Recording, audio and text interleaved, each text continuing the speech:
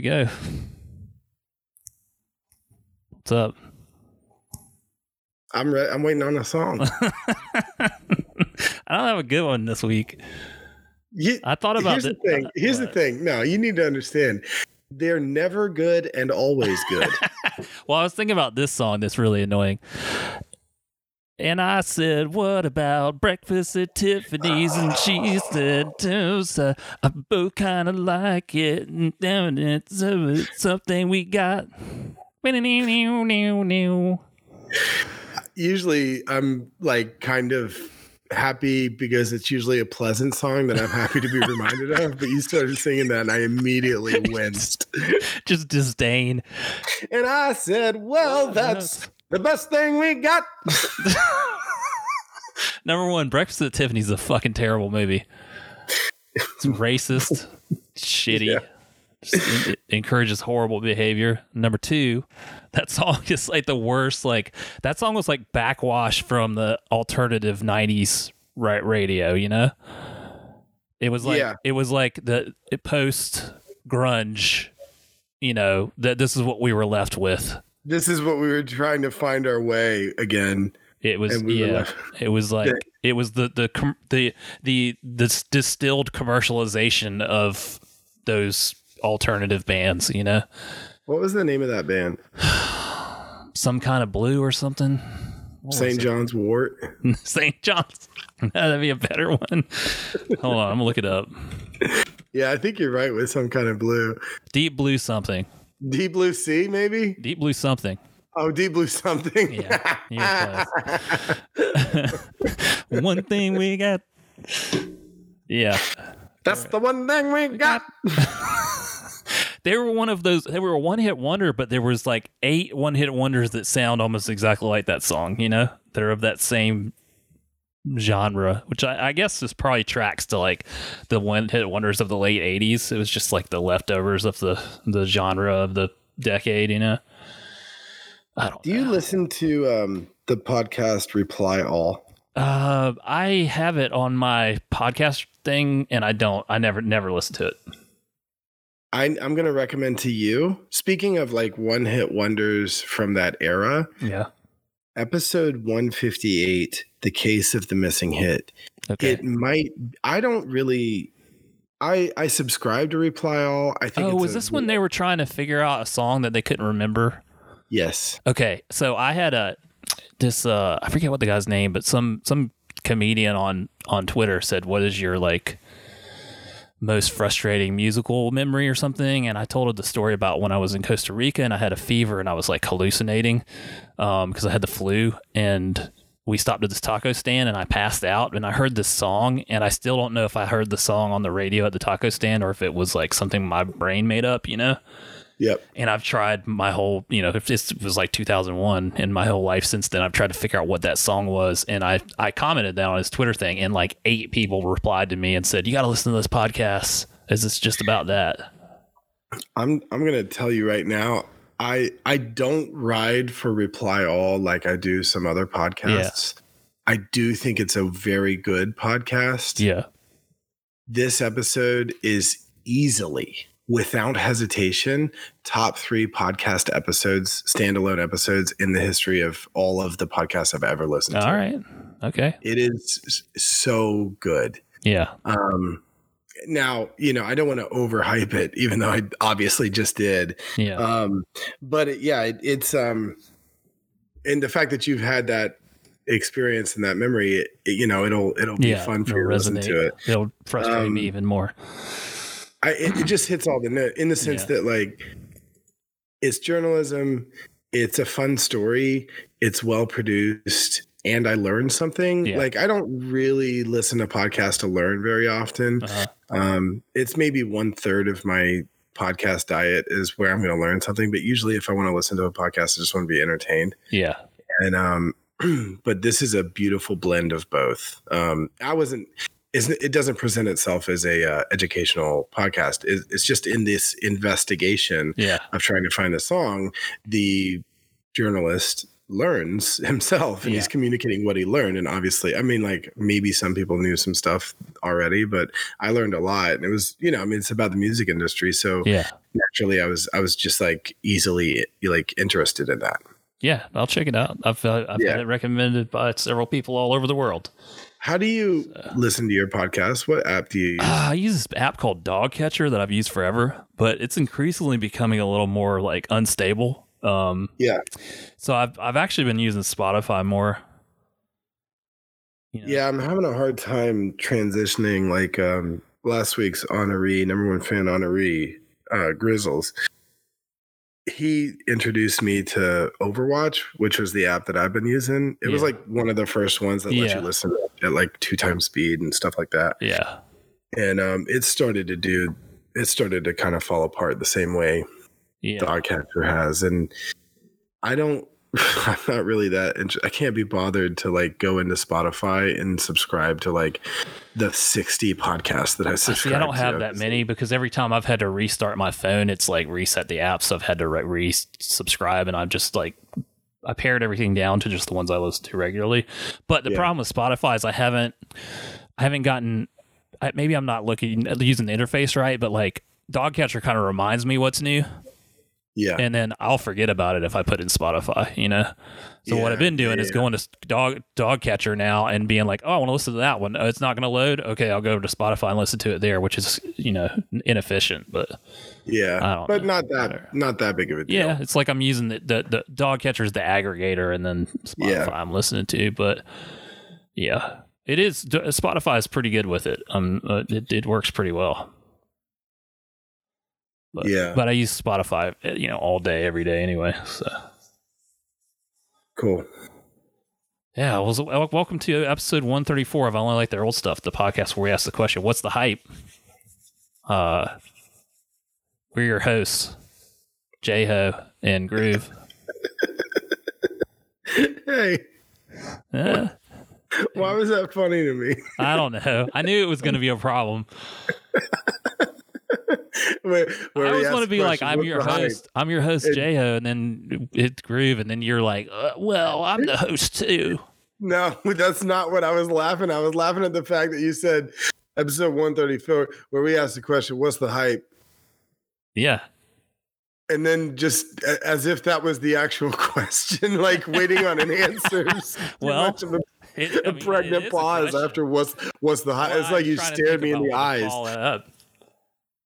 You didn't say hey-o. I didn't say hey-o because I was laughing. Well, that's where I'm entertaining you. This part of this podcast is me entertaining you. So this entire podcast is me entertaining your girlfriend. She is a big fan. She is. I catch her laughing, and I'm like, "What are you laughing at?" She's like, "Oh, it's something David said." It's never. I can say it. It's been 11 years. It's a continuous recording of this podcast. And I have never had anyone ever say that I'm the funny one. Well, she doesn't think I'm funny at all, so she just didn't want to blow up your ego anymore than it already is. Yeah, I mean, it's true. It is true. It is true. It is. It is 100% true. Yeah, she does not want to encourage me. Oh, man. So what's up? What's up? Any housekeeping? I mean, the standard 3-scroll long show note response text message from Bill, which is like the best part of the week. Shout out to Bill. Yeah, last week's number one fan, Dan, headed into surgery 2 days from now. So I guess he'll be listening to this post-surgery. I hope he's going to be okay. Yeah, he's going to be all right. It's a shoulder surgery. Oh, yeah. Should be okay. Like, yeah, I'm of course, you know, like, yeah, but good vibes being sent to him. Yeah. Shout out to him.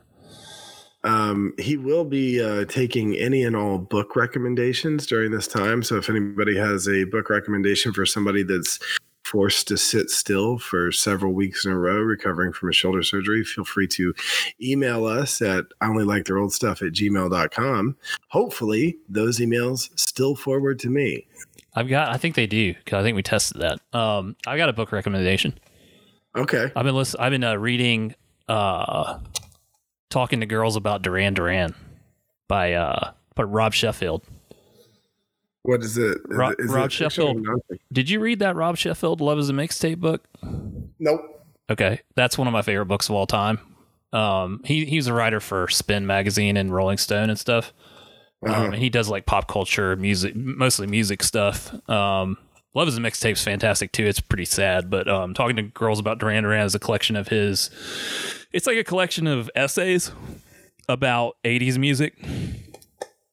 And he goes through specific songs and relates them to his life. Like one of the funniest ones is it's I think a Prince song, and he tells a story about how he one summer when he graduated high school he drove an ice cream truck, and how he knew all the people on his route and everything. And I don't know, it's got funny moments in it. It's pretty easy to read because you can just read a essay and put it down. Yeah, but it's been pretty good. Well, one of the books that I gave him was a collection of essays from John Jeremiah Sullivan, who's an essayist for GQ and Esquire, just a freelance writer. And so I'm in on, I like a collection of essays. Yeah. Because usually I'm reading 2 or 3 different books at a time, and a collection of essays is really easy just to read an essay and then go about my day. Yeah, I'm big on collections of short stories too. I like a lot. So. Yeah, true. He's got this. Rob Sheffield has another book about singing karaoke. That's supposed to be really good that I have not read, but yeah. Well, I look forward to Bill giving us a full review of all 3 books because I don't know a single book that he hasn't read. Okay, yeah, I'm sure he probably knows Rob Sheffield. Yeah, I'm sure he does. Shout out to the usual crew, shout out to Zell, shout out to Clave, shout out to Miss, shout out to Mitchell. Well, maybe not Mitchell, but... Well, not Mitchell. Well, Mitchell hooked me up with a sweet albino catfish from my aquarium this week. Oh, yeah? He's like on Facebook, he's like, you want an albino catfish? It's like, yeah, I don't know how I'm going to get it. You're in Raleigh. And he's like, I'll have someone bring it to your house tomorrow. So, because he works for a pond management company, Yeah, he's the Don of fish from Eastern North Carolina. So, old boy rolls up to my house with a big giant box, and I open it up, and there's a huge bag in it with a little albino catfish in it. That's amazing. In water, and now I have it in the tank. What a guy! What a dude! Man. Hey, I heard you like fish. Yeah, hey, you want albino catfish? All right. So I heard you got some of them new plants inside that aquarium of yours. Yeah, you need a catfish to go with it. The catfish. How are those plants, by the way? Are they still living? They're doing good, man. I got some fertilizer stuff for them, and they're starting to sprout new little shoots. So it's a good sign. I don't think. I mean, the odds of they're 10 different species, so some of them probably aren't going to make it because our water isn't right for it or something, Yeah. But it's doing pretty good. The last time I did this, I didn't know about fertilizing the plants, so I think I'm gonna do better this time. So I do have a little bit more housekeeping. Okay. I did go back and follow up and listen to the Magical Clouds and Endless Country songs, and then I went and listened to those albums. And for starters, I'll say I really like both of those songs that you put on the playlist, which, by the way, I made the playlist public this week. We've been talking about this playlist. God, it's not been public? It has not been public. Of course, nobody's asked about it, so nobody actually followed up. Jackie tried to play it the other day and couldn't, and then she was able to play it somehow, but I had to share it with her. She couldn't find it. That's the thing. You have to find it. Like, the people who have clicked on the link in the show notes have probably been able to listen to it. True. Yeah. Well, it's public now, so cool. If you want to, I don't even know what my Spotify username is. I think it's just David Ethier. Yeah, ETHIR. I mean, you should be able to search it now in playlists. IOLTOS. Yeah, IOLTOS in the playlist. Yeah, so I went and listened to those songs, and I mean, well, maybe not obviously, but I think your take on them, especially that the Endless Country was the one that sounded like it was supposed to be recorded in 1997. Yeah, it's like indie rock 97, Yeah, but it's what surprised me. Maybe either I wasn't listening or you didn't mention that album came out this year. Yeah, I think I mentioned it. but I'm just in passing. It came out. It was not going to come out, and then apparently the COVID stuff happened, and then the Bandcamp gave like 100% of the proceeds to creators for a week or something. So he like they've been doing it on Fridays every now and again. They're doing it again this. Well, weekend. They did it, I think, for like a week straight at the beginning of this.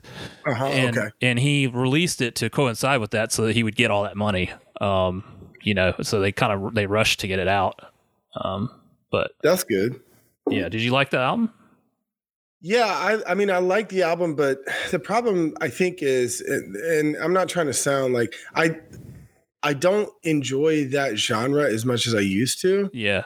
And so when I want to hear it, I want to hear the bands that I've already had the relationship See, with. I've had a renaissance of that genre of stuff. So, the Modest Mouse and all that stuff. So get this. I've had Endless Country like embedded in my subconscious because I listened to it more than once, right? Yeah. It was like 3 days in a row. I kept going back to it because I really wanted to I wanted to honor your recommendation, and like I was like enjoying it, and so I was like, yeah, I'm going to go back to this and listen to it again.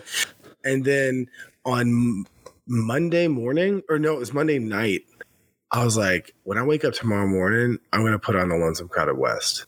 Oh yeah. And I didn't do it on Tuesday morning. I did it this morning. So we're recording on Thursday, July 2nd, and I got to the gym, and there's another person that lifts at the gym on Thursday mornings who is a diehard Modest Mouse fan. And usually it's in the fall or the autumn that I play Modest Mouse for 2 weeks straight, just like the entire discography. But so it's not really a summertime thing for me, but I fucking cranked that album, and it's still so good. It's sick. I have that. That's the only Modest Mouse album I have on vinyl. Oh yeah. Yeah. Actually, me too. Oh, yeah, okay. Teeth Like God Shoe Shine, man. Yeah, man. Well, that's yeah. So I dug both those songs. I liked them, and it's getting me excited to start dipping back into that IOL2us playlist. Yeah. There's some good stuff on there, man. Jackie, I think I've added some. I mean, I'm constantly trying to add stuff. So I have my own personal playlist. If anybody's going to my profile, it's called Spring 2020, that I'm just like, anytime I hear, usually I listen to albums at a time, right? But anytime I hear new music, I'll add a song that stands out from the album to that playlist, because sometimes when I'm just like bereft of inspiration of what I want to listen to, I'll put that playlist on, and then when a song hits that I like, I'm like, oh, I need to go listen to that album. I haven't spent enough time with that album. And so now every time I add a song to that playlist, I'm adding it to IOL2us. I got you. Okay. Because I don't want that playlist to get stale. Yeah. I need to start adding some more stuff too, but I haven't listened to much music this week. I've just been doing other stuff. But the good Reverend Zell, he hit me up on Instagram. Was like, man, I really like this Magical Clouds album that you recommended. So that's cool. Yeah, he's like, I jive with this kind of production. I was like, yeah, man, me too. Hell yeah, Zell. Yeah. Zell's keeping it real. What is that? Is he in Mississippi or Arkansas? Arkansas, I think, man. Arkansas, the only fucking just like vibes dude in his town, just man, like out there, fucking on a wavelength. His aesthetics, he's into it. All right, so what's your hype? My hype is that you're gonna laugh at this, but it's a big deal to me. I can't wait. I can't wait. So I've been playing. There's an online version of Magic the Gathering, right? And they released a new type of version of it a year ago that does more like, it's more like esports oriented. They're trying to make it like an esport. I don't know if you follow streamers and stuff, but like they're trying to make it a big deal online. So they have this thing now that if you finish in the top 1,200 people in a certain category, then you get invited to the Mythic Qualifier. And the Mythic Qualifier is a tournament that if you do well in it, you get to go to this big, basically esports tournament called the Mythic Championship. Just so you know, so far, I'm 100% in on this. Okay. So the Mythic Championship gives away like up to $1 million, right? Okay. And it's streamed on Twitch. They have commentators. It's done like sports. Okay. Yep. It's done like, your StarCraft 2, League of Legends, all this stuff. It's not on par with that because they're trying to make it big, and Magic's just not that big. But anyway, and it's not that fast paced, right? I mean, it's a very niche game, but they're trying to make it more accessible. But it struggles sometimes with that. But they're just getting bigger. But I tried last month to make this top 1200 because I'm good at this one type of Magic that's called Limited, where you open a pack and you build your deck out of the packs that you open. Yep. So I finished just outside the top 1200 last month, and I was bummed. You have to you go up a ladder, and every time you go gold, platinum, diamond, and then you get to Mythic is the highest level, and then in Mythic you can get a number rank. Yeah. So last month I just missed it, and then this month I made it to the top, and I was 300 in the world basically. And I stopped playing at 300 because once you stop, like if you play and lose, then you could drop out of it, right? Yeah. But if you stop, you can hold your spot, but if enough people pass you, then you get knocked out. So the rest of the month, I had to just keep watching my rank to see if I was going to have to play again. Yeah. Super nerve-wracking. But and the last day, I was dropping like 20, 30 spots an hour, and I was like, oh, God. All them kids trying to get in under the deadline. At the last minute, and I finished 843, and I got the invite to the Mythic qualifier, So this is the middle. This is like the semifinals. So the ladder is just playing against people, and so my rank on the ladder was just playing against people, my rank for the month, and then this thing is like a tournament that whoever does well in the tournament that I qualified for gets to go to this big thing. Yeah. So this is that's what I meant. This is like the middle tier of the three major events. Yeah, and it's not a big, like this one I qualified for. It's not like I would make a lot of money or anything if I won. I don't know what you get, but if you do well enough, you get to go to this other thing, and you're guaranteed, thousands of dollars at least if you make that. I mean, it's unlikely I'd qualify for that, but I'm going to try really hard. Well, it's unlikely the first time. I mean, the first team in the playoffs, they ain't gonna win the first year.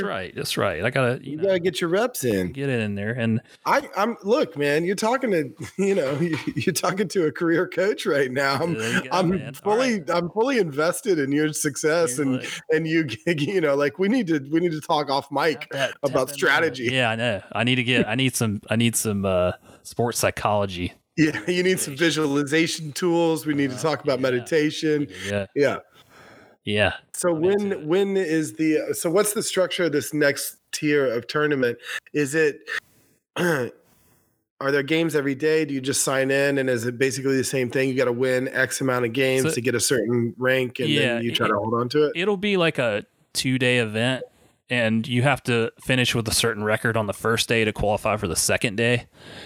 And then if you do well on the second day, you would qualify for this next thing, right? So it's a tournament over 2 days, 3 days, I think. Is that like in the calendar which 2 days it is? They haven't said it. They're real bad as a company about announcing this stuff.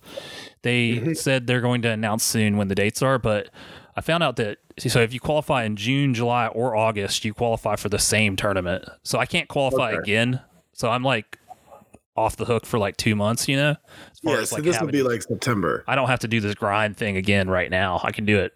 There'll be another one that in September I can grind and make the one for December or whatever. But yeah, this will probably be in September, I think. So are you going to want to do the August first tier tournament just to stay sharp and get more experience? Well, I'll keep playing. It's just, you can always play. Like the thing playing for the month isn't really a tournament. It's just playing and you play ranked games, just like you would play ranked games on Call of Duty or something. Yeah, exactly. And so you get your points that way. And you go up or down the ladder based on how you do. And when you get to another tier, you can't fall out of that tier. So I'll keep playing, and like, I'll casually try to make Mythic, but I won't have to. It was like a real mental, like, grind. Like there was times where I thought I was going to cry because I would get almost to make it and then fall. Lose like 3 in a row. I'd like win 2, lose 3, win 2, lose 3. And just like, there was times where I was like, man, I'm not going to make it. But yeah, I probably will. But the thing is, like, the thing that I qualify for is a little bit different format than the thing I'm on. So I need to practice that other format. So I'll probably be playing that other thing for a little bit just to get sharp, I wonder if like when you go playing for the next month, like you've already secured your spots, so you're going to be able to play a little bit more relaxed, a little bit more loose. Yeah, for sure. Yeah, it's not this pressure of like, oh God, I have to like, Because if I had to do that every month, I probably wouldn't want to play anymore because it's not fun, you know? Yeah, exactly. So I'll be able to just kind of relax and play and have fun. And I am intimately familiar with the stress of having to qualify for competition. Yeah, right. Yeah. Because that's the way weightlifting works too. Yeah. Like there's local competitions all over the country, and you use local competitions to qualify for higher level competitions. Yeah. But the goal is always to lift at the higher level competition enough weight to pre-qualify yourself for all of the higher level competitions for the upcoming year. Yeah. And that way you don't ever have to do any local competitions with the stress of like, oh, I got to make the certain total. That's very much how the Magic system used to be in paper, which they still have paper tournaments, but they're not doing them right now because of COVID. But like, if you could, they called it making the Pro Tour. And when you got on the train, it meant that you didn't have to play any more of those small events because you just got invited to everything. They've changed it a little bit, but like this is kind of, similar to that. But yeah, I'm just stoked to have made it because I really want it. It was a goal I made, and I worked really hard, and I've gotten better.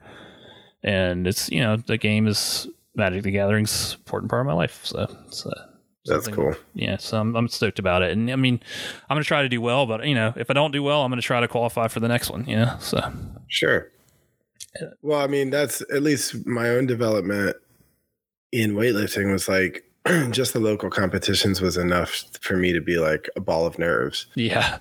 And then once I got used to competition, I was able to leverage the energy of competition the right way.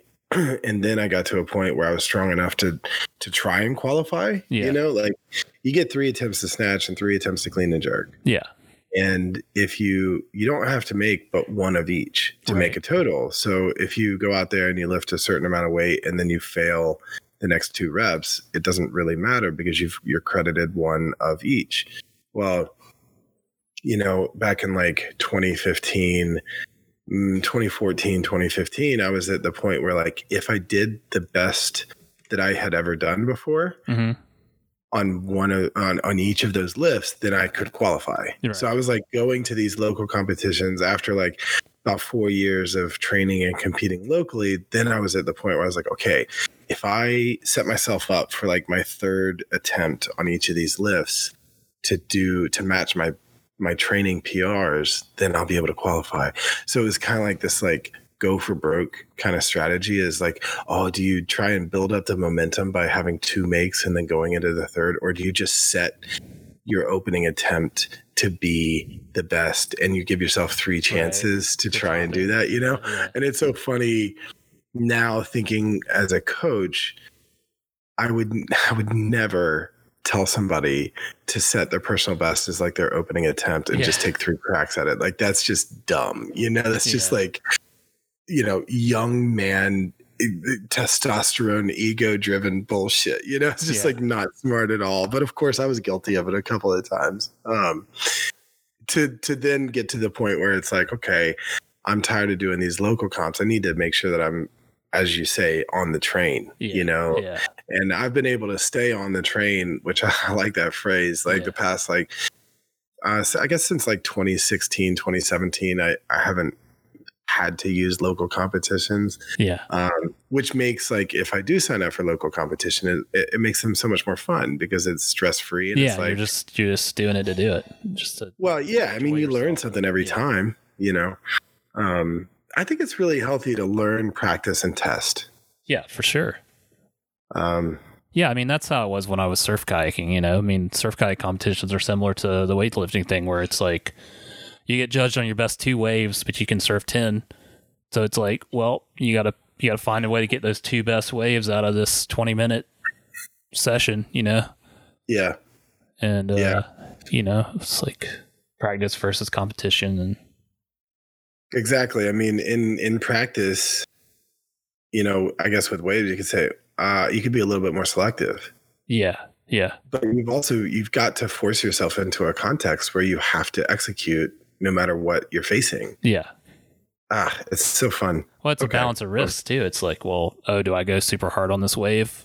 I may or may not go hard on it in practice, but trying to win. So got to go for it. 50-50 shot of crashing and burning, like, yeah.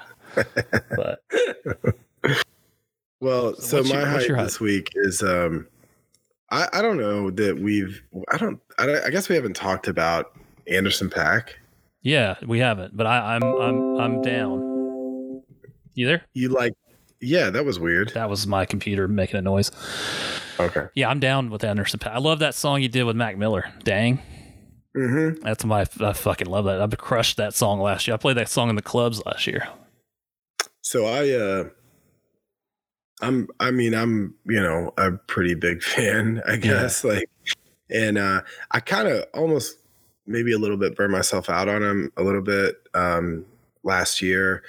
Those friends that I go to eat dinner with on Sundays, they one of them listened to so much Anderson .Paak on Spotify that when the new album Ventura came out, they mailed her a bunch of stuff. Really? She was in the top wow. I don't know how many people, but she was in the top, even sharper than 1%. Yeah. And so they mailed her drumsticks and a T-shirt and I can't remember what else. And he was on tour for, I can't remember which one came first, either Oxnard or Ventura. He went on tour, and then immediately afterwards he released the other album and he went on tour again. And so the three of us bought tickets to see him in Boston. Oh, cool. And then 6 months later we went down to Connecticut and saw him in Connecticut. And the show in Boston, we were third row, and it was one of the greatest, productions I've seen in a long time. It was really nice to see him live, and the guy is so talented. Mm-hmm. And I feel like his music, when Malibu first came out, P. Kane suggested it to me, and I listened to it, but I didn't quite connect with it the first time. And then later on that year, he messaged me again. He was like, yo, I think you need to revisit this album. And I did, and I fell in love with it, and I didn't stop listening to it for, I listened to it basically once a day for a year. Yeah, it's so good. So much going on in that album, on every level.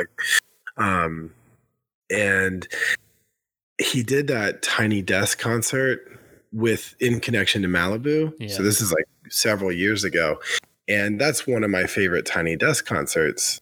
And for those of you who don't know, NPR All Songs Considered is a radio show / podcast, and Bob Boylan is one of the co-hosts, and he has this desk at the NPR offices, and the sound engineering of these Tiny Desk shows where these artists are visiting DC to perform at the 930 Club or whatever, they come to his office and they perform anywhere from 3 to 8 songs, but usually the videos that make it to YouTube are only 3 or 4 songs. Yeah.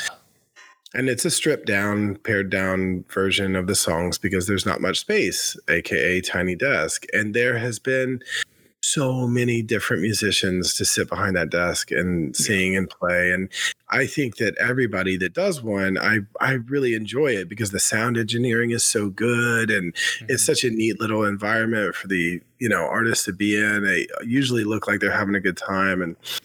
And so for this Anderson .Paak Tiny Desk to be at the top of this pile of content is, for me, really impressive.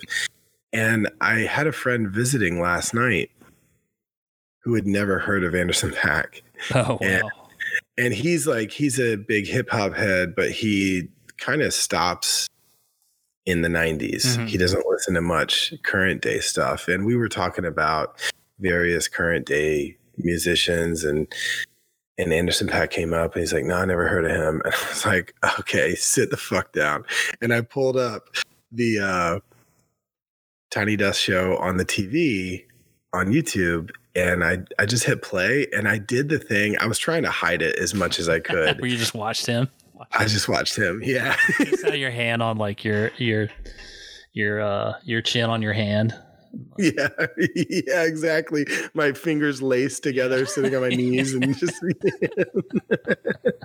But it's so cool to get to watch him watch it for the first time. Where I was like, this guy's a fucking metronome on the drums. Just watch this and then let it wash over you. And he was at the end of it. He's like, I guess I'm gonna listen to Anderson .Paak in the car on the drive home now. Yeah. It's like, this shit is so good. Well, there's a direct line from like the jazz bass hip hop of the 90s to him, you know, like Tribe Called Quest and Pharcyde and groups like that, you know. Yeah, absolutely. Like, and like R&B, but also he's a good MC. Stuff. Like he's, you know, his delivery is varied and awesome. Oh, and my buddy was like, afterwards we were like scrolling through because I was trying to find a music video to like show the, you know, the more heavily produced side of his music. And he goes, oh, he's got it was a, who is the DJ that had lugs? Like his boots, you know, anyway, he was on, it wasn't Sway in the Morning, but it was like a freestyle on some radio show. And my buddy Jay was like, yo, stop there. I want to see this freestyle. And it was good too. You know, I was so nervous because I hadn't vetted the video to see if it was good or not. And it stood the test. So, all right. So the hype was like turning someone on to Anderson .Paak that has never listened to it before. So if you've not listened to Anderson .Paak, or even if you do like Anderson, go back and watch that Tiny Desk again. Yeah, because it's still just as good as it was. I'm admittedly, you know, very young into Anderson .Paak. I've not only scratched the surface, you know. So I need to get more deep into that. I do like his stuff, but you know, he's got I think it's just on Bandcamp. Yeah. I'm trying to pull it up. Yeah, it's on Bandcamp. It's called Cover Art. Okay. And he you know, he did this thing where this was back when he was in school. He was in like music school. He, you know, one of the projects, I guess it was maybe for class, it's just a 6-song EP where he has this written statement about like back in the 50s when, you know, Black musicians were creating music and it was basically just kind of getting co-opted by white musicians and then being popular. Uh-huh. So he did he made his own race record basically. And he took 6 songs that were all white bands and he performed them himself. So one of the songs is Seven Nation Army. Oh, wow. And he does Blackbird. It's good. So I would recommend so he does No Worries after that. And then he goes into his own solo stuff. And I think it was like, I was one of those fans that was so into Malibu that when he was releasing the next 2 albums, Ventura and Oxnard, I was like really expecting another Malibu and it wasn't. And so my initial response to it was like, oh damn, I really wish it was another Malibu. But I only like his old stuff. I don't want to say it like that because I want, of course, I want any musician to do musically what is going to engage and interest them. And I still played the hell out of those records. Like I had them on for weeks at a time, but it's easier for me to go back to Malibu than it is for me to go back to one of those more recent albums. Yeah. But I recommend going to check out Cover Art. Cool. For sure. I will. Because it never got the, it's just on Bandcamp. Yeah. You know? Gotcha. Yeah, I'll check it out. Cool. Next year. What? What's not the hype? Next year. Yeah, a few years. What's not the hype? All right. So my main trade is graphic design, right? Mm-hmm. And I have to do projects sometimes. I get to do a lot of cool projects, and then sometimes I have to do projects that suck. And I mean, I don't have to do them, but if I want to make money, I have to do them, you know? Yeah. And so I have like opportunities that pop up. I have opportunities that pop up through a third party where I can design these t-shirt designs for these people based on what they want. I crank it out really fast. The quality is lower. We just get it done. Boom, make some money here, out the door. I don't have to deal with the client directly. I deal with this other person, right?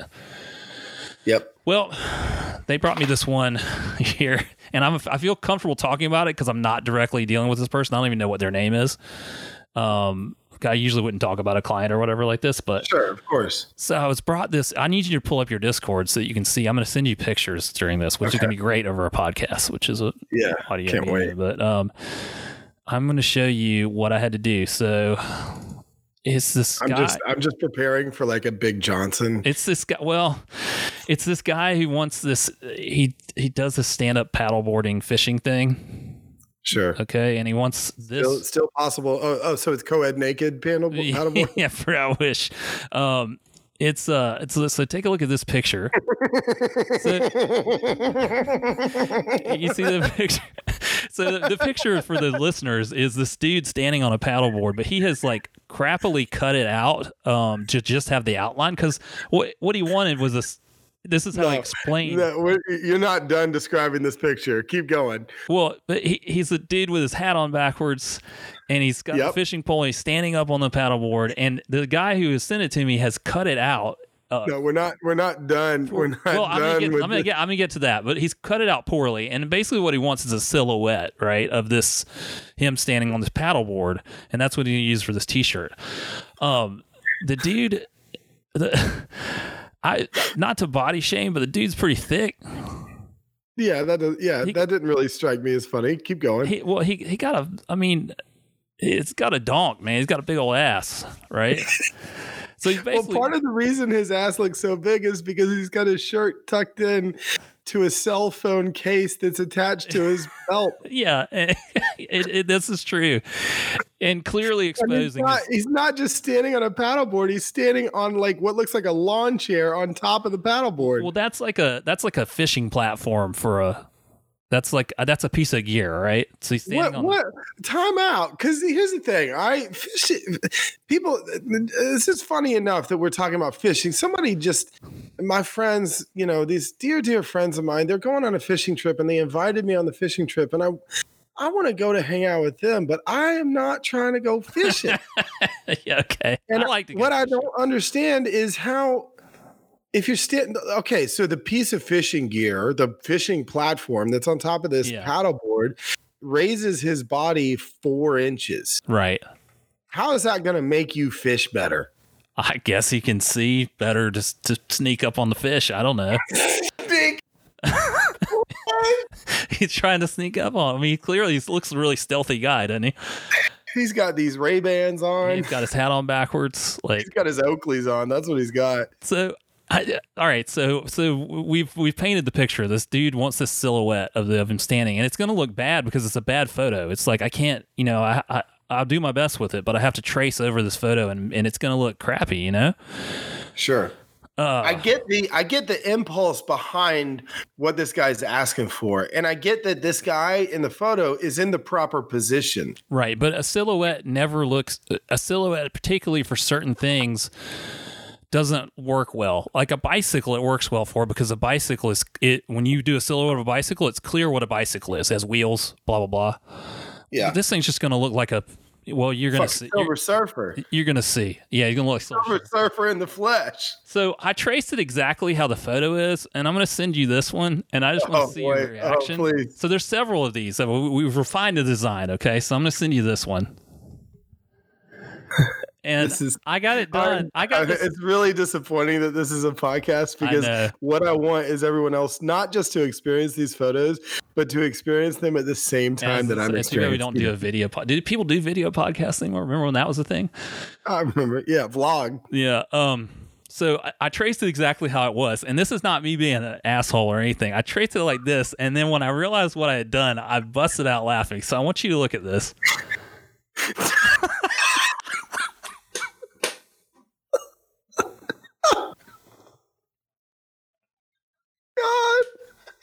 The neck and I already knew the arm was going to be a problem. All right, because for the listeners, the guy is casting a fishing rod with his right arm, and we are looking at him from the left side, and so most of his arm is interrupted by his body. So right in front of his stomach, it looks like an elephant trunk. There's his other arm, which is just his hand that shows it, which looks fine in the picture. It looks like a wiener. It looks like a belly wiener. Like, yeah. And I love it.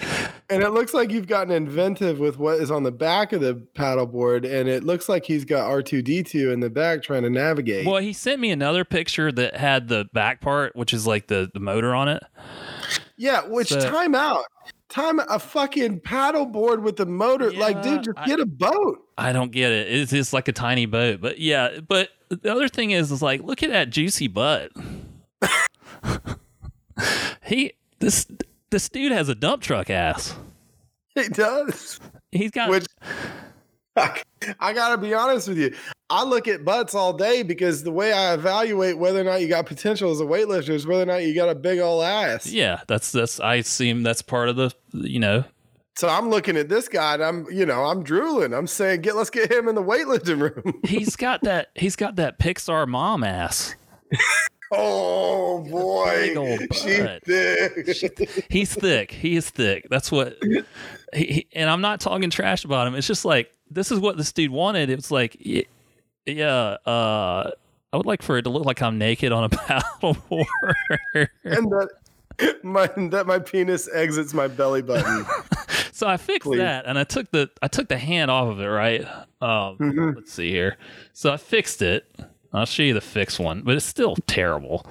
Here it is.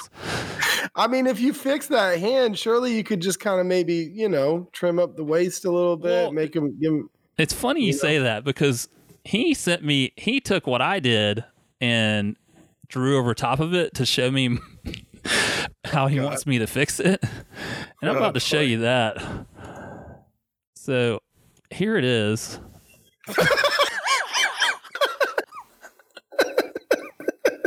Sure. Now those little statues of that little boy like playing a trumpet that people put in their front yards. Yeah. He's aged himself down about 25 years. That looks like a 10-year-old on a paddleboard. He looks tiny. For those of you at home, he is without telling me make me look thinner, he has thinned himself out by drawing. Not only that, he's turned his hat from backwards to front. To forward. This is more professional, right? He's got the front facing hat, and he has altered the water line on this paddleboard, so now it looks like he is flying on a pencil. he is, and he's drawing these weird lines off the back that look like some kind of jet engine. So it's like he's on a giant motorized pencil flying through the air. And Silver Surfer in the flesh. And he's like tally-hoing with his pole in his hand. He's like, onward. Yeah. My trusty pencil steed. Oh, yeah. God. So that's what I have to deal with this, and I have to fix it to make it look like that, and that's what some clients want done. Well, it's funny because I've heard you for years talk about these nightmare clients. Yeah. And I've done my best.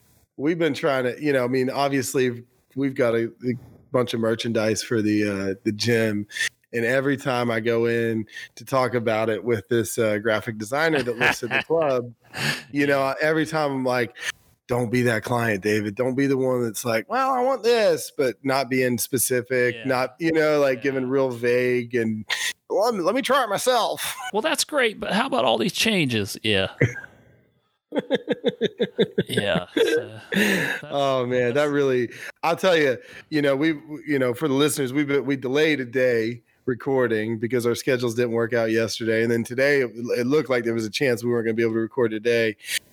I am so glad that I got to see this tonight. It is. And on top of this, the guy sent me his logo.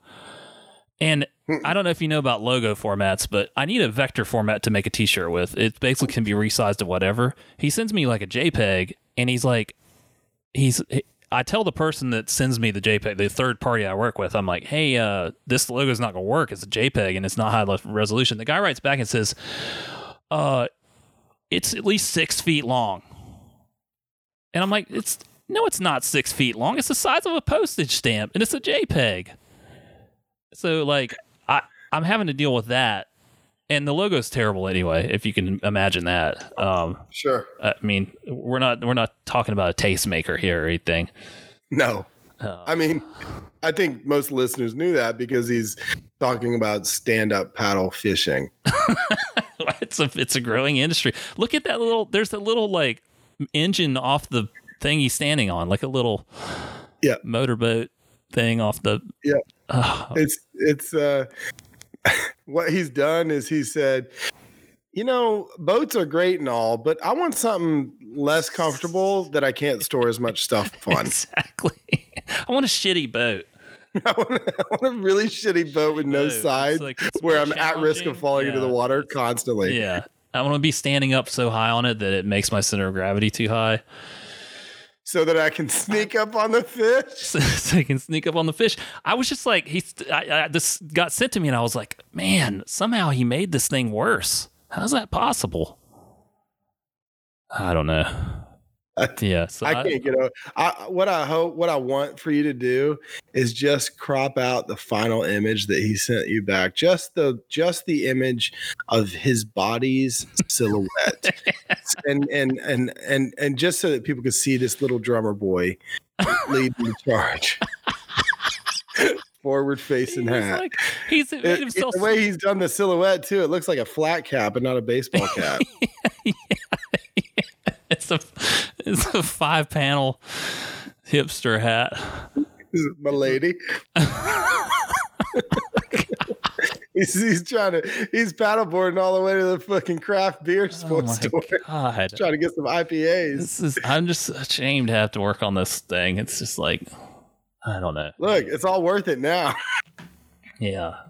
I'm entertained. Made for a good story. I don't know if I can put this in the show notes. I don't want him to find it. No, you can't. No, you can't put it. It's going to have to live in the imagination of all 7 listeners. I'm sure we've done a great job explaining it to where. Here's the thing. If you want to look at it, maybe email I only like their old stuff at gmail.com. Joey can crop it out. Yeah. I might never send it back to you. Yeah. What's your not hype? So I got, look, we got anywhere from 50 to 100 people that come through the doors of the club in a given week. And some of those people are not really there to make friends. They're there to train, and everybody that comes through, I enjoy their company. But sometimes there's people that invite me out to do things, but in general, I'm usually so busy that I feel like I say no more often than I say yes. And I feel really guilty about that because I really do I enjoy everybody. And if they want to spend time with me, like I'd like to spend time with them. And with Mackenzie being out of town these 2 weeks, I've been able to, or I've thought that I was going to be more available. Turns out I'm not as available as I thought I would be, but I did have somebody who has invited me out a few times invite me out. Now, this is a guy who, when we got to know each other, I learned that he's a pretty serious tabletop gamer. And he has a group of friends who he said, like, when we got to talking about board games, I was like, oh yeah, I love board games. I play. And I thought that I was like, I don't know, decent board game player. Yeah. And then he was like, well, what's your favorite game? I was like, Settlers of Catan. And he scoffed at me. Yeah, exactly. He looked down his nose. Why didn't you say Monopoly? Yeah, exactly. So, yeah, I think Settlers is the perfect game because there's no way to break the game. It's a new game every time. It's a new board. It's a new set of odds, and you have to develop a new strategy. It's easy to teach. It's easy to play with anybody. And at the end of the day, a lot of it comes down to negotiation. It's not very high level, but I think it's a great game. But he's like, oh, at the end game is just, can I have some sheep? And so fine, right? And he says that his friends that he's been playing with are a degree above that, and they're higher level gamers. And so they're playing like Cones of Amalur or whatever was Parks and Cones of Dunshire, yeah. From Parks and Recreation. So he hits me up, like, I guess I think it was Saturday. Yeah, it was on Saturday. He was like, hey, I think we may be doing a game night if you want to come. Now, this is like the second or third time he's invited me, and I've had to say no. And I was like, yeah, absolutely, I'm in. Like, I'm free. Mackenzie's not here. I can come out and play.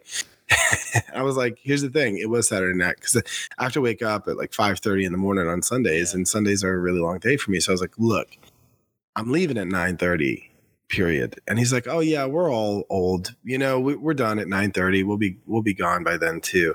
And we start playing at 6:30, and this guy likes to fuck with me. Like he sent me an address, I just assumed he was hosting it, right? And so he texted me the address. He's like, it's actually happening, 6:30 is when we'll kick it off. And he said we're gonna meet here. And I said, what's this place?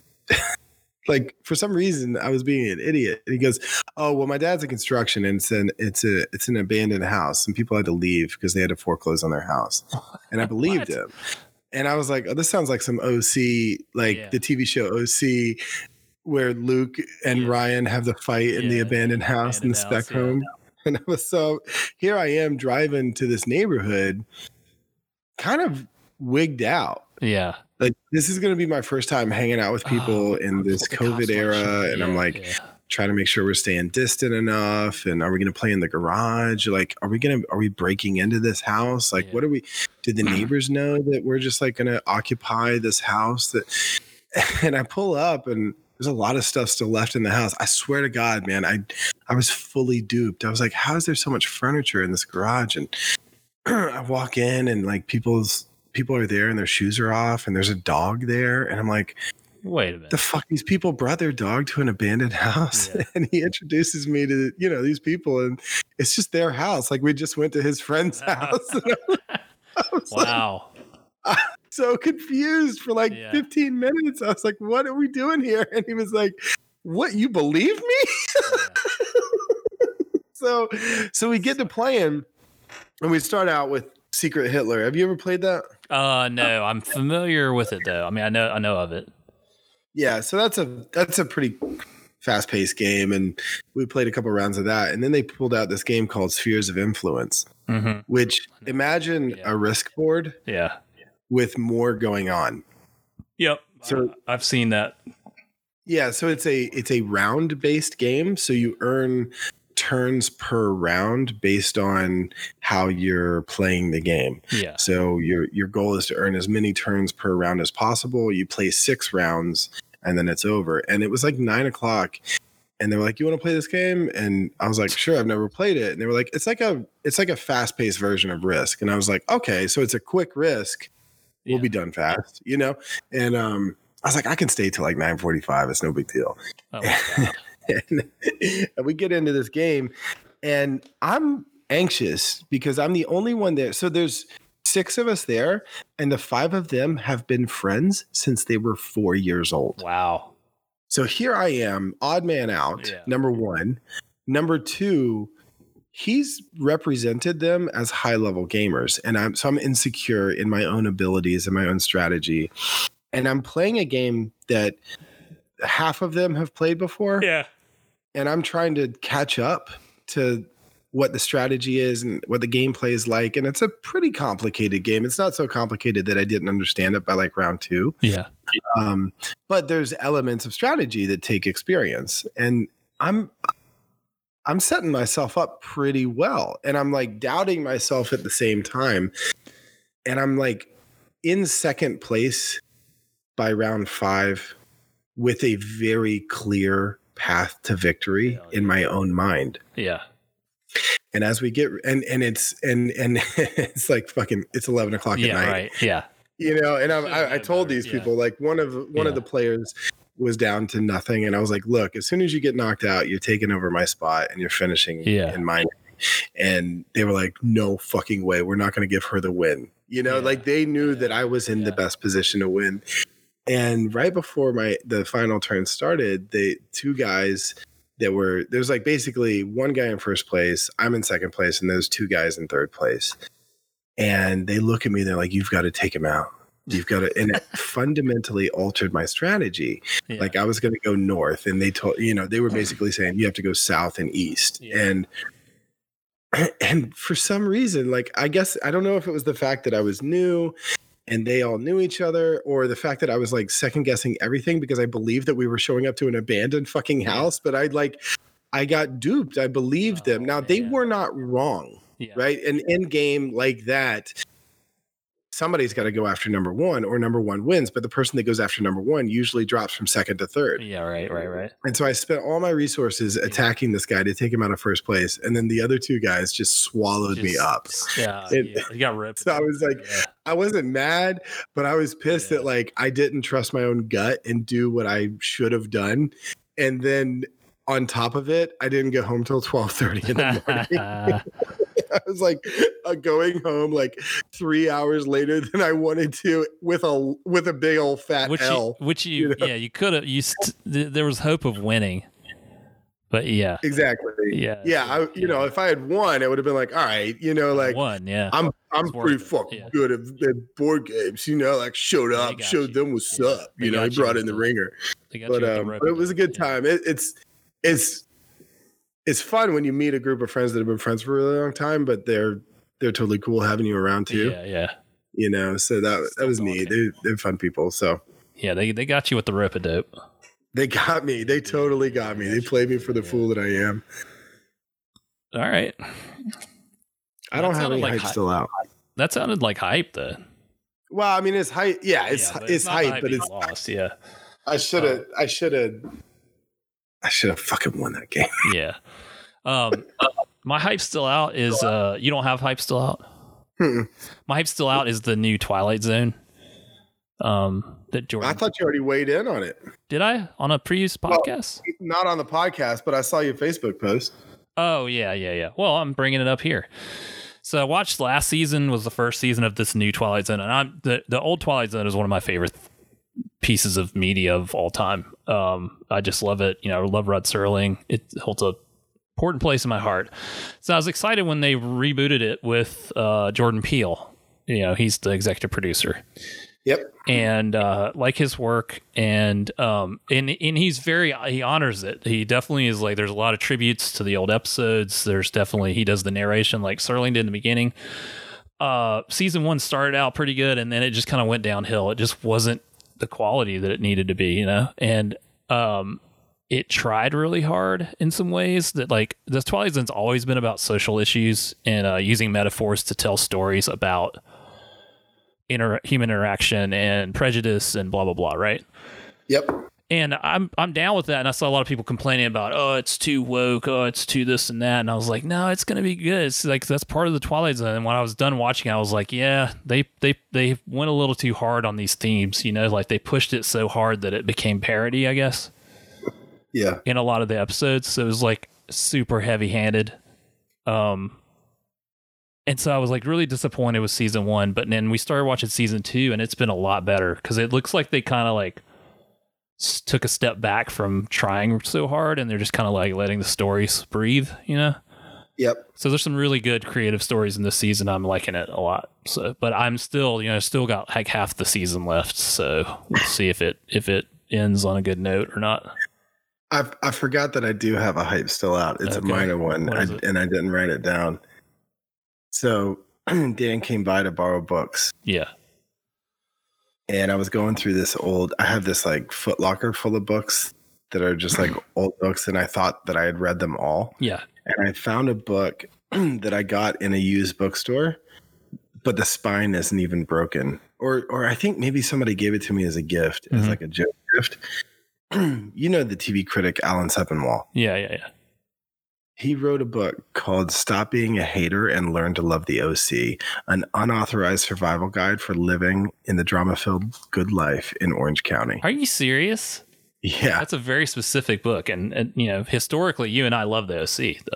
Love the OC. Love the OC. Great show. One of my favorites of all time. So one of the top 3 pilot episodes of all time for sure. Oh, great. Yeah. Season 1, one of the greatest season 1s of all time. Like, I think you're right. Spectacular. I think you're absolutely right. Yeah. Season 1 of the OC is the most story-packed season of television that there ever was. Great. And great music. Wonderful music, great performances. Yes, I mean, what are we talking about here? We're talking about one of the GOATs. The best TV dads of all time. Like, yeah. Oh my God. Eyebrows. Yeah. Sandy Cohen. I want to hang out with Seth Cohen. Anyway, yeah. I haven't done a rewatch of that show in a really long time, but I have a feeling because this book is not, I mean, it's like, it's not very long. Yeah. It's 150 pages. It's a small book too. It's not like large. Yeah. Like the pages aren't big. That could fit in your pocket. So I'm thinking I'm going to give this thing a quick read and then like head back into a rewatch. I want to do maybe we can coordinate a rewatch because I have been wanting to rewatch the show. Yo, let's just do a hard left and turn into what, those podcasts where it's like one episode of the podcast is one episode of the TV show. It's just like the people who don't like the OC just can't listen to us for like 2 years. But then we gain like 5,000 followers because we're talking about the OC. Yeah. Oh man. Speaking of those shows, I think the West Wing Weekly is a really good podcast that covers the West Wing like that. I've been listening to the Super Mario Brothers Super Show, which is that's about every game? No, there was a Super Mario Brothers Super Show cartoon, and it's these two video game critics. Actually, I think they write for like the Hard Times or something, like one of those parody sites. They watch every episode like that of this Super Mario Super Show that was in the 90s, and it goes through each episode and does a critical analysis of it. It's nice. Yeah. So, okay. Well, stay tuned, listeners, because you might need to get your DVD box set of the OC. Yeah. I've got mine still. I don't know if it's streaming anywhere. Yeah, I'll look into that. I think it is streaming on there's some service that is streaming on that I have. We should. So we'll have it's on Hulu, I think. What's the hype? What's not the hype? Hype's still out. What you been consuming? And this week on the OC. The OC. Yeah. Yeah. I'm totally down. It's not even a hesitation. Yeah, for sure. I need to get that book too so I can read it as well. Yeah, you probably can't find it. There's probably only like 10 of them out there. Yeah. I can mail it to you when I'm done. Yeah, do that. What you been consuming? So 2 albums came out this week, and it's funny. So one of them is Khruangbin, spelled Khruangbin. So like Khruangbin is how most people like initially try to pronounce it, but I think it's just Khruangbin. Are you familiar with them at all? No. Okay.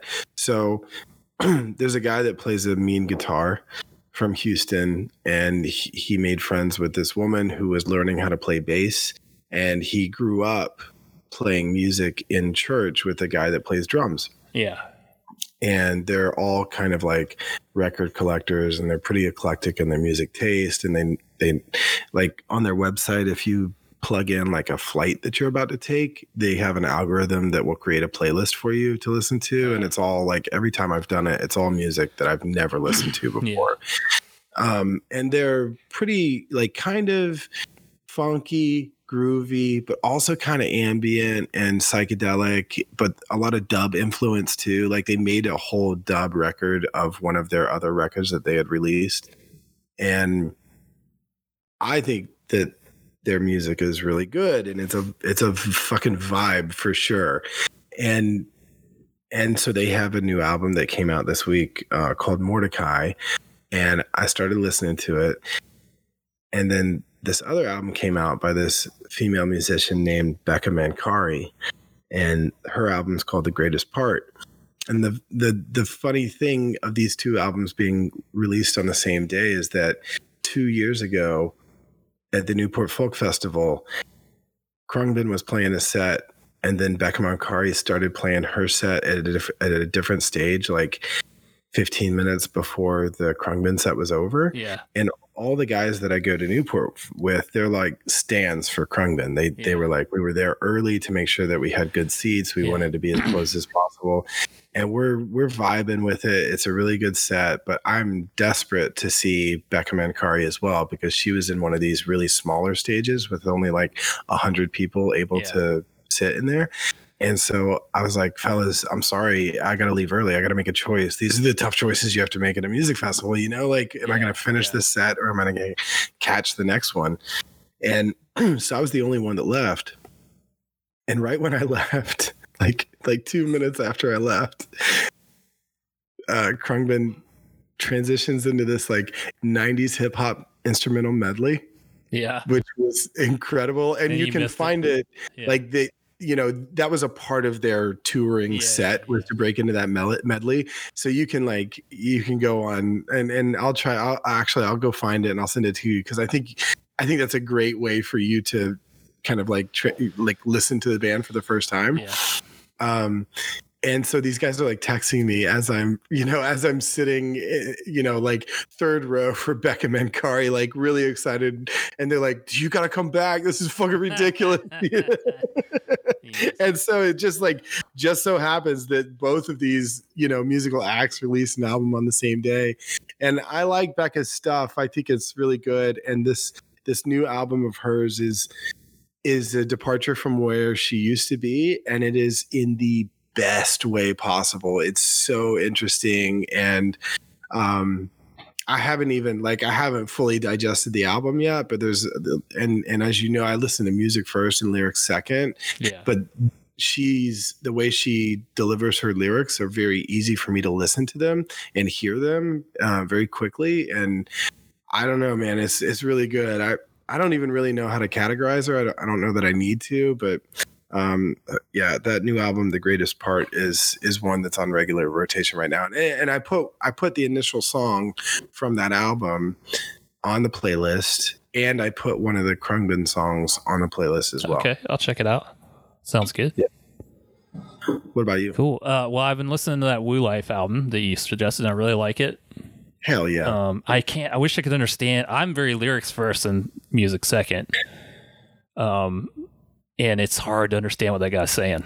It's impossible to understand. But I like it. It's got a groove to it, So yeah, it's good. I've been having it playing in the background when I'm like playing Magic or doing something else, And it's cool. It's a cool album. Ninja T shouted us out, and he's like, "Hey man, like that Woo Life album."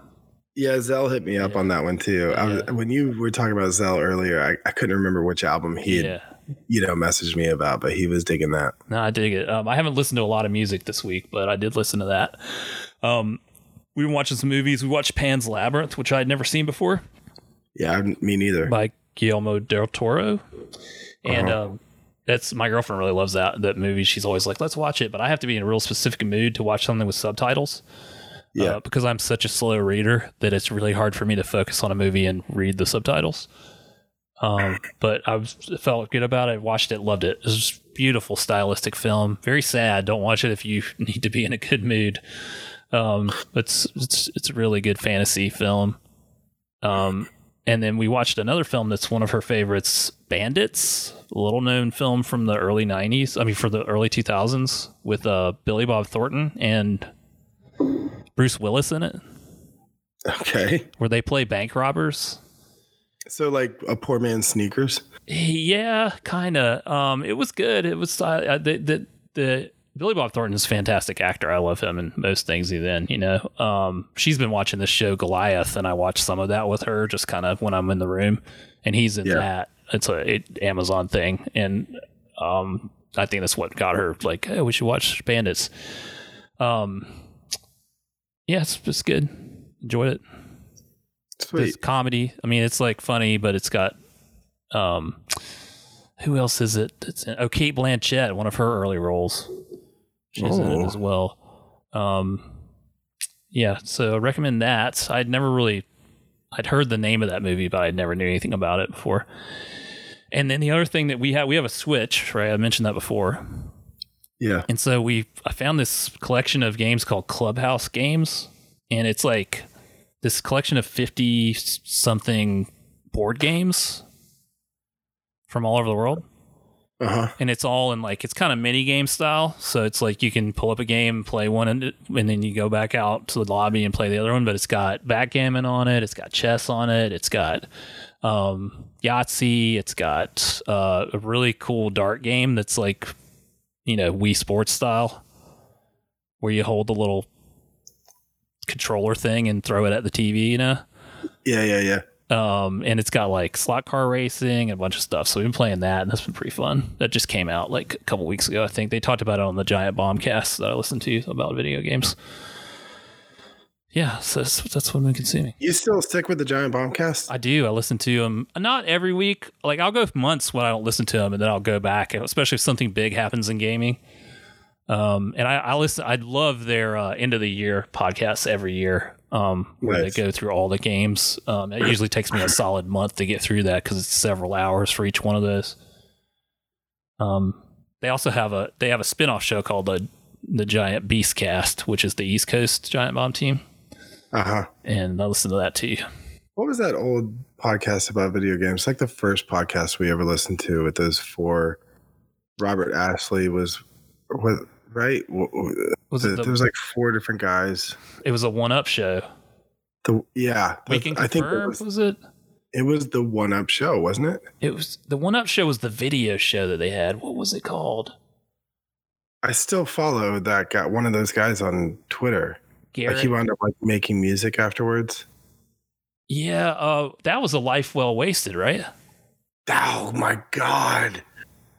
But we listened to, there was podcasts before that on the 1UP network. We listened to several of those, and then The Life Well Wasted was that was like one of the early deep dive journalistic podcasts I ever listened to, but it was just about video games. He only did like 5 episodes. Yeah. Good God. I want to go back and listen to that. I have the poster you got me from one of those episodes that he sold a poster for, and I have it here at my house. Yeah. I mean, it was the first really good podcast. Like, that was like its own thing. It wasn't. Yeah, you did. One of the episodes was about pinball, and it went all through the history of pinball, and like it's Robert Ashley. That's his name. Ashley. Yeah, and he has Return to Shanghai is his band that he had forever. But yeah, they made a poster for each of the 7 podcasts. Yeah. And then he stopped. He just dropped off the face of the earth. Well, he's still on Twitter. Like, I'll still see him on Twitter every now and again. But yeah, this was holy crap. And these posters, I'm looking at these posters right now. They're really cool. Yeah. I have the one you got me. That for Christmas one year you got me. What a great gift. It was really thoughtful. Really thoughtful. Yeah, it's in my bathroom.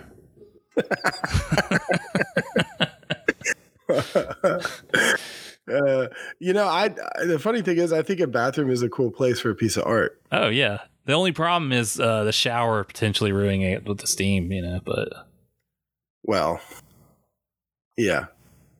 I have a so the artist. So do you remember that Toy Machine skate video called "Jump Off a Building"? Yeah. There was a short animation of some of the characters that Ed Templeton had created, those aliens with like the snorkels on the top of their heads. Mm-hmm. One of them like murders the other one, and then it like just like pans out as one of them's bleeding out. Yeah. The artist that created those, that like did the actual drawings, was selling original cells. Are you serious? Wow. Yeah. And I got 2 of them. One for a friend as a gift because I'm so thoughtful, obviously. But the other one I got for myself, and it's hanging in the downstairs bathroom. That's like there's no shower in it. Yeah. And it's like one of my favorite pieces of art in this house. That's cool. And it's like a little Easter egg for just, I can only imagine what people are like. Cause like odds are nobody really knows what that is. Right. There's not that many people that like have a floating that frame or something. What's that? Is it framed in like a floating frame or something? It's professional. I got it professionally framed, so it's like matted and it's behind like museum glass or whatever. Yeah. But like I can only imagine like my mom going to the bathroom and just like staring at this snorkel-headed alien. Yeah. Like orange alien. Like, what is this in my son's house? Hentai. Yeah. Tentacle porn. Tentacle porn. In the bathroom. Oh, shit. So, all right. Well, on that note. This has been I Don't Really Like Their Old Stuff. You can find us online at ioltos.com or anywhere podcasts are served. Just not Dogcatcher or Overwatch. Yeah, don't use any of those shitty services. All right. We out.